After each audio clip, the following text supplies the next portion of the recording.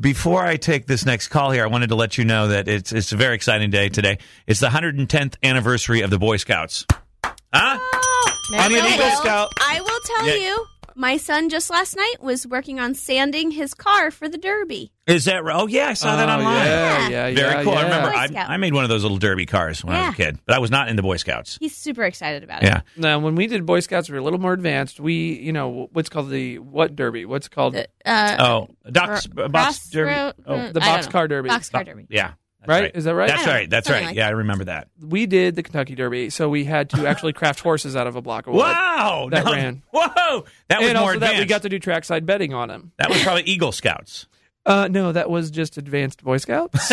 But it's fine. Times are different. We got, generation. I'm millennial. going to throw some celebrities. You tell me if you think they were in the Boy Scouts. Okay? Here we go. Harrison Ford. Yes. Yes, he was. He made it to a Life Scout. Loser. One rank below an Eagle Scout. Loser. Which is the highest. President Trump. No. Yeah, that is no.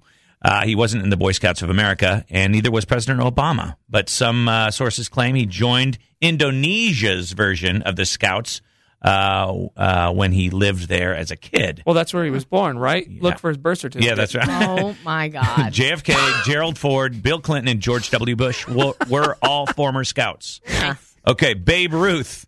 No, he was like a tobacco scout. Yeah, he was He born... was like smoking when he was 8 years old. Eating hot And dogs. womanizing by the time he was 13. It hadn't formed in the U.S. yet, so he was born in 1895, Babe Ruth. Yeah, the fattest baseball player on the most drugs who did the best job. It was like a 1920s dream. Director Michael Moore, was he a Boy Scout? No. Yes, he was. Oh. He made it all the way to Eagle Scout while growing up in Michigan. That makes sense. By the way, it's called the Pinewood Derby, and I was Pinewood. directed by my mother, who is apparently listening. This morning. Thank you, She's Jane. serious I about got it that wrong. stuff. She's serious about scouting, and if you F it up, you're in trouble. And that's who made me finish. And by made, I said I wanted to do it. Yeah, but weren't you an Eagle Scout or something? Like, didn't you get a patch? That's what he's saying. He had to become an Eagle Scout because he wanted to. And did you get little credentials like by doing good things? I did. I got a credential that was an Eagle medal on my shirt. And it's Do you still have it? Yeah, I do. It's in a curio cabinet. It's actually kind of a nice little thing to say. Yeah. I put it on my resume for radio, and they were like, people love that. On your radio. Pass. I love it. We go down there, it's like this station, that station, Eagle Scout. Bob, great. Bob's looking it over at going, nerd. You could never be a part of us here.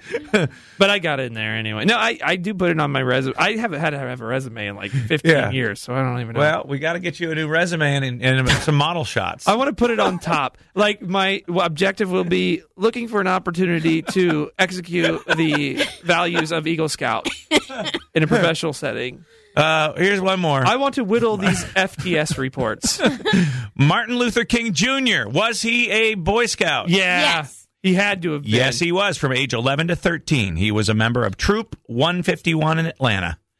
And what rank did he achieve? It doesn't say. He was Loser. there for 2 years. Well, he's just a couple years, so unless you can rank really high after 2 years. Okay, maybe you did spark the civil rights movement and create an abundance of change here, but you can get your eagle. Seriously, Dr. Reverend Martin Luther King Jr. Maybe you got bored like you did. Yeah, well, he was also a womanizer, and I know that by the time I got to high school and started driving, like I wasn't done yet, but all I wanted to do was womanize and smoke tobacco like Babe Ruth. But I had a good mom. Yeah. So that was the difference between me and Martin Luther King, Dr. Reverend Jr. Brandon